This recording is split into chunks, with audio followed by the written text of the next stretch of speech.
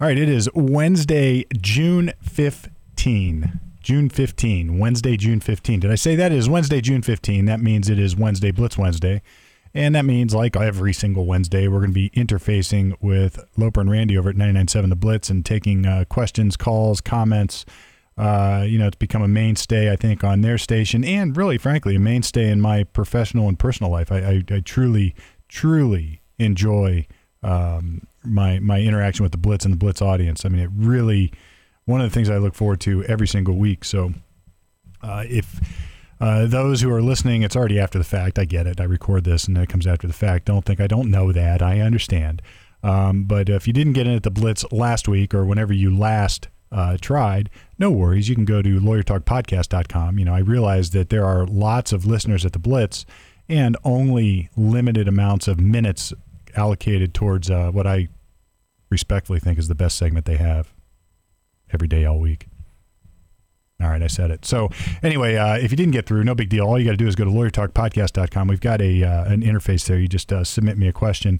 I confess I'm a tad bit behind. I've got one waiting in the wings. It's going to drop probably next week. I might even get to it yet this week. And then I've got one after that somebody actually I know sent in. So, and that's a little more directly legal oriented. But anyway, simple enough to submit a question. So like every Wednesday, I'm not going to beat around the bush too much longer here because it looks like they're trying to interface. So here we go right now. Absolutely. Our buddy, Steve Palmer. How you doing, man? Hey, how you guys doing today? Good to have you on, sir. Were you affected by the power outages? I was not, fortunately. In fact, I feel sort of foolishly ignorant. I didn't realize how big of a problem it was across the state. Dude, I wanted to sue somebody yesterday, man. I was so hot on the golf course. I couldn't believe it. I was like pouring sweat, Steve. I mean, I almost called you. Yeah, you should blame the government. I probably should. Something with global warming or something, man. It's going to be another hot one today and tomorrow, and then we're going to get a little bit of relief. So just so everybody out there knows. Line one, we have Brandon waiting to talk to Steve Palmer. Hey, Brandon, you're on the air. What's your question for Steve? Hey, how you guys doing? Great. I got a question. Okay. What can I do? My relationship is basically failing, and I don't want my girlfriend to take my daughter away from me. I don't know what to do. Okay. Okay, is your girlfriend? I look. I don't mean to be foolish here, but is your girlfriend the mother of your daughter? Yes. Okay. Well, it sounds like you're not married and you guys have a child together, a daughter, and that's awesome. And if you're breaking up and you want to establish what the rules of play are, you can still go to court. You can, it's just like, not just like a divorce, but the domestic relations court will have jurisdiction to allocate various parental rights and responsibilities as they would if you guys were actually married. You just don't need to go through that extra step of getting divorced.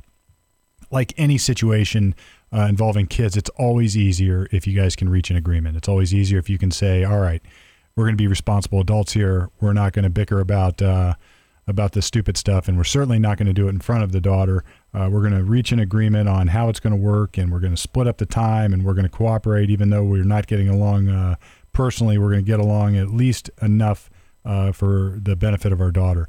So if you can pull that off, all the better, and you wouldn't need any court intervention. But if you can't pull that off and or you want to set up the rules of play, understand the court can get involved. And what they will do is they will allocate time for each parent.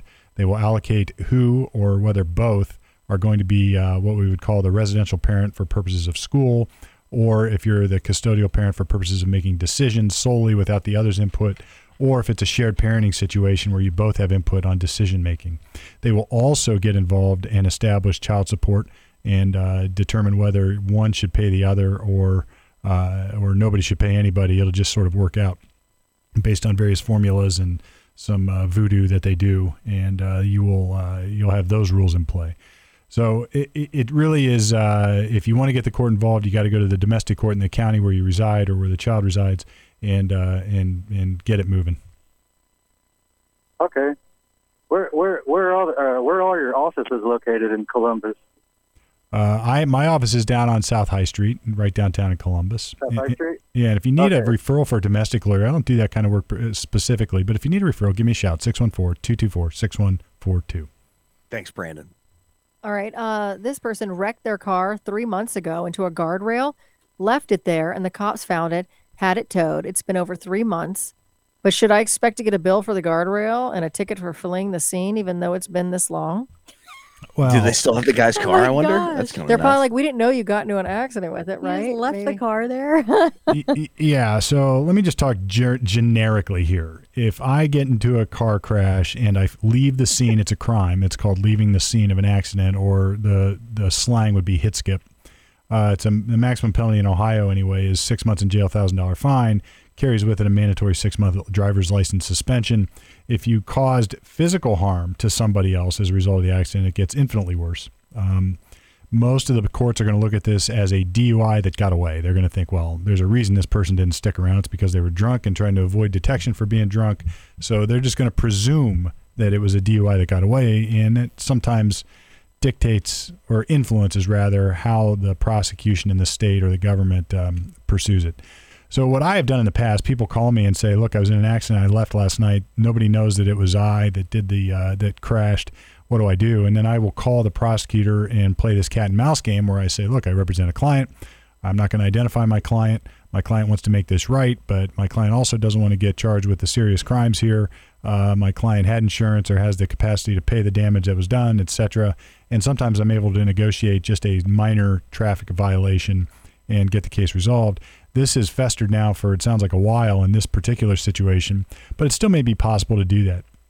As far as the bill for the guardrail, if you would expect to get out of this and get your car back and identify yourself, etc., there may be a way to do that without coming clean that you're the one driving, because owning the car doesn't necessarily mean that you were driving the car. But it gets a little bit dicey. I can't suggest this strongly enough. Don't try to navigate this minefield on your own. I tell people to picture it this way. You are in World War II in the middle of a minefield, and you got dropped there, and you woke up, and you have no idea where the mines are. You have no idea where you can step without getting blown up. And the only way to do that is to find a guide that can get you through that. That's the attorney. So don't try to get out on your own. It will be a mess. You have a right to remain silent. You're not forced to confess to any crimes, but you're also not allowed to cover up any crimes and make it worse. So you're in a real sticky mess. If you want some help, 614-224-6142. Happy to help out on that. All right, 821. Oh, sorry, man. What's that? Okay, we'll go to the next one. 821-9970, 800-821-9970. We have Jeremy standing by on line 2. What's up, Jeremy? Hey, how's it going? Hey, good, man. What's up? I just have a question. I know that there are some new laws that were just taken into place about having a concealed carry permit.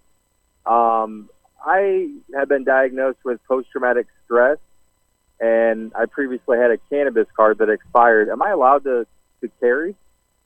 I believe that I think this came up last week too. I believe the rule is going to be this: whatever rules were in place with the old carrying a concealed handgun license structure are going to be still in place.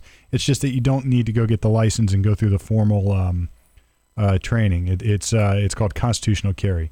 I don't believe that formally having a medical card would preclude you from constitutional carry. But again, this is like whenever I get questions like this, something in the back of my head always screams that I should do the research and I should double check before I give any firm advice. So please don't consider this firm advice, but it is something I can find out. What you're going to want to do is research or hire. Look, we can do it for you, but we need to do some research on whether your prior cannabis card or medical marijuana card will preclude constitutional carry under the new set of rules. My guess is if you have at a minimum, if you have a current cannabis card or medical marijuana card, then you will not be able to constitutional carry, because under the old structure, you could not. Whether a former cannabis or medical card precludes it, I would reserve formal answer or complete or final answer until I did the research. But it's something to be cautious about, and certainly you want to get an answer before you start carrying a gun around concealed. Perfect. Thank you so much. Yeah, that's been a big question as of late, right? I mean, especially with the law that went into effect last week, where you can now carry a weapon. Yeah, I'm gonna do a series. I'm gonna find out the answer and do a legal breakdown on that, and make sure we have everybody can get their questions answered that way, because I get it. It's a common question. There's a lot more questions on other areas within the constitutional carry structure that people are asking about. So it's an important topic these days. Yeah, absolutely. I mean, I think people want to be able to defend themselves, if they're medicating at night at their house. I think that's different than if you're out and about and you get mugged and you have to pull your weapon or something like that. Here's Randy with a question. Okay. This person wants to know the difference between a divorce and a dissolution, going through one soon. Yeah, divorce and dissolution. So it's just a different path to reach the same end goal.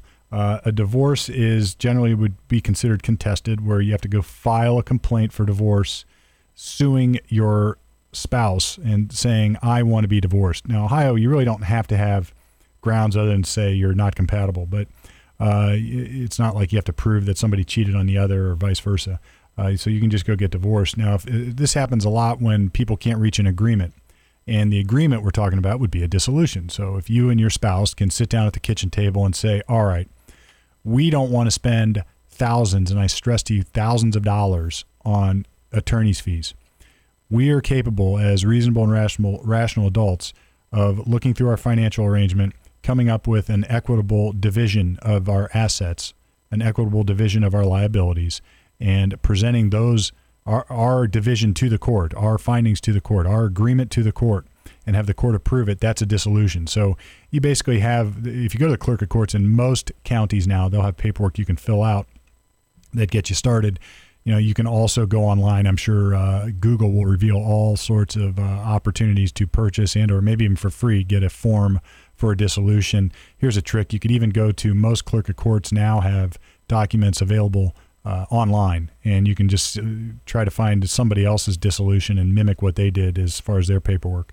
But you're just going to want to find an agreement or see if you can reach an accord on your debts, your assets, and the stuff that you have as far as investments, cars, house, and do a division. Now, if you have kids, you can still agree. You can still go through and reach an agreement on parenting time. You reach an agreement on child support, and the court will dissolve the marriage without a formal divorce. If you can't agree and you got to sue the other side, you're still going to end up divorced. It'll just cost a lot more, take some more time, and maybe create some more headaches and emotional distress. But there's also something called an uncontested divorce, where you file for a divorce initially, and then you reach an agreement, and then it's uncontested. So it sort of ends up like a dissolution. That's maybe middle ground if you can't resolve everything in advance. And also understand that even if you don't have an agreement on everything, you can't do a dissolution. Or even if you have agreement on most things but not everything, you still can't do a dissolution. Everything has to be resolved. Otherwise, you file for divorce. But the inverse of that is, if you're going to have a divorce, you don't have to have a trial or contest every single issue. You can just have the judge decide a narrow issue of like, what's the house worth, or what's my business worth, or what's the child support number. And that can help limit the cost and expense of litigation. So like the other caller, give me a shout, 614-224-6142. Happy to refer you to a good attorney. And I would highly recommend, whether it's divorce or dissolution, get the help of an attorney. Obviously a lot cheaper if it's dissolution, but there's always issues out there. You don't want to step on a snake in the grass that you didn't see. So there's lots of people willing to help for a reasonable fee. All right, final call here. Let's go to Tommy on line 1. You're on with us, Loper and Randy, and Steve Palmer. Hey, thanks, guys, for taking my call. Yeah, no doubt. I got a question about, judgments and liens. So I had a local door and window company install some doors and windows.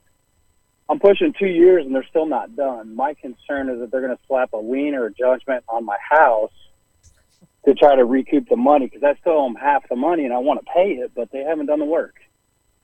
Well, I would start here with your contract. It's probably one of the big window door companies around. Start with the contract and read the small print. There's probably some terms and conditions there. I can't tell you you're not supposed to pay all of it until it's done or not done, et cetera, because I don't know the terms of the agreement. As far as getting a lien against you, most of the time you can't get a mechanic's lien on a house unless you file it in advance. So you can't, once the work is begun, I'm pretty sure that the rules and the regulations on mechanics lien, and a mechanic doesn't mean that you're a car mechanic. We call them mechanics liens or construction liens. So if you're going to have your roof done, sometimes they'll go give you advance notice that they're going to put a lien on your house, and then they go file that, And if the payment isn't satisfied, then they can enforce the lien or at least encumber the house. But they can't do that after the fact. So if there's no lien right now, there's not going to be one, I don't believe. Now, whether they could sue you for the money without the work being completed, that seems questionable to me because, you paid for a job and you paid for products and it's not done. So my guess is that the contract doesn't require full payment in advance. If it does, then I'd have to see the terms and how it's going to work. I've talked to some other people who had windows and doors done, and just because of the supply chain, it has taken forever. But either way, if you run into trouble with it and need a lawyer on a lawsuit, give us a shout, 614-224-6142. All right, the one and only Steve Palmer with us each and every Wednesday, giving us legal advice. And to you guys, if you ever want to reach out to Steve off the air, Steve, break them off with that number so they have it all ready in their phone. Yeah, put it in your phone right now. Pull out your phones and just enter this number, 614-224-6142. That way, if you ever get in trouble, heaven forbid, all you got to do is hit send. You don't have to Google my name and number. You'll just have it. Just put Super Lawyer there and you'll get me. And look us up at OhioLegalDefense.com if you want to check out the website. My guy, Steve Palmer. Thanks, man. Hey, thank you. All right, another great Blitz wrap-up. One of those questions I thought warrants a little bit of extra comment, and that is, I think it was, actually, I'm not going to mention the name because I don't remember it.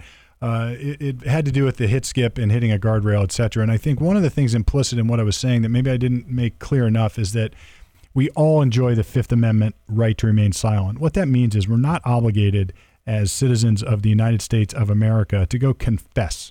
We're not obligated to make statements to the police. We're not obligated to offer explanations. And what that means is, believe it or not, if a policeman pulls you over and says, do you know why I pulled you over? You can just look at the cop and say, you know what? I hereby assert my right to remain silent under the Fifth Amendment. They're going to look at you like you're wearing donkey horns or something, but you can do that.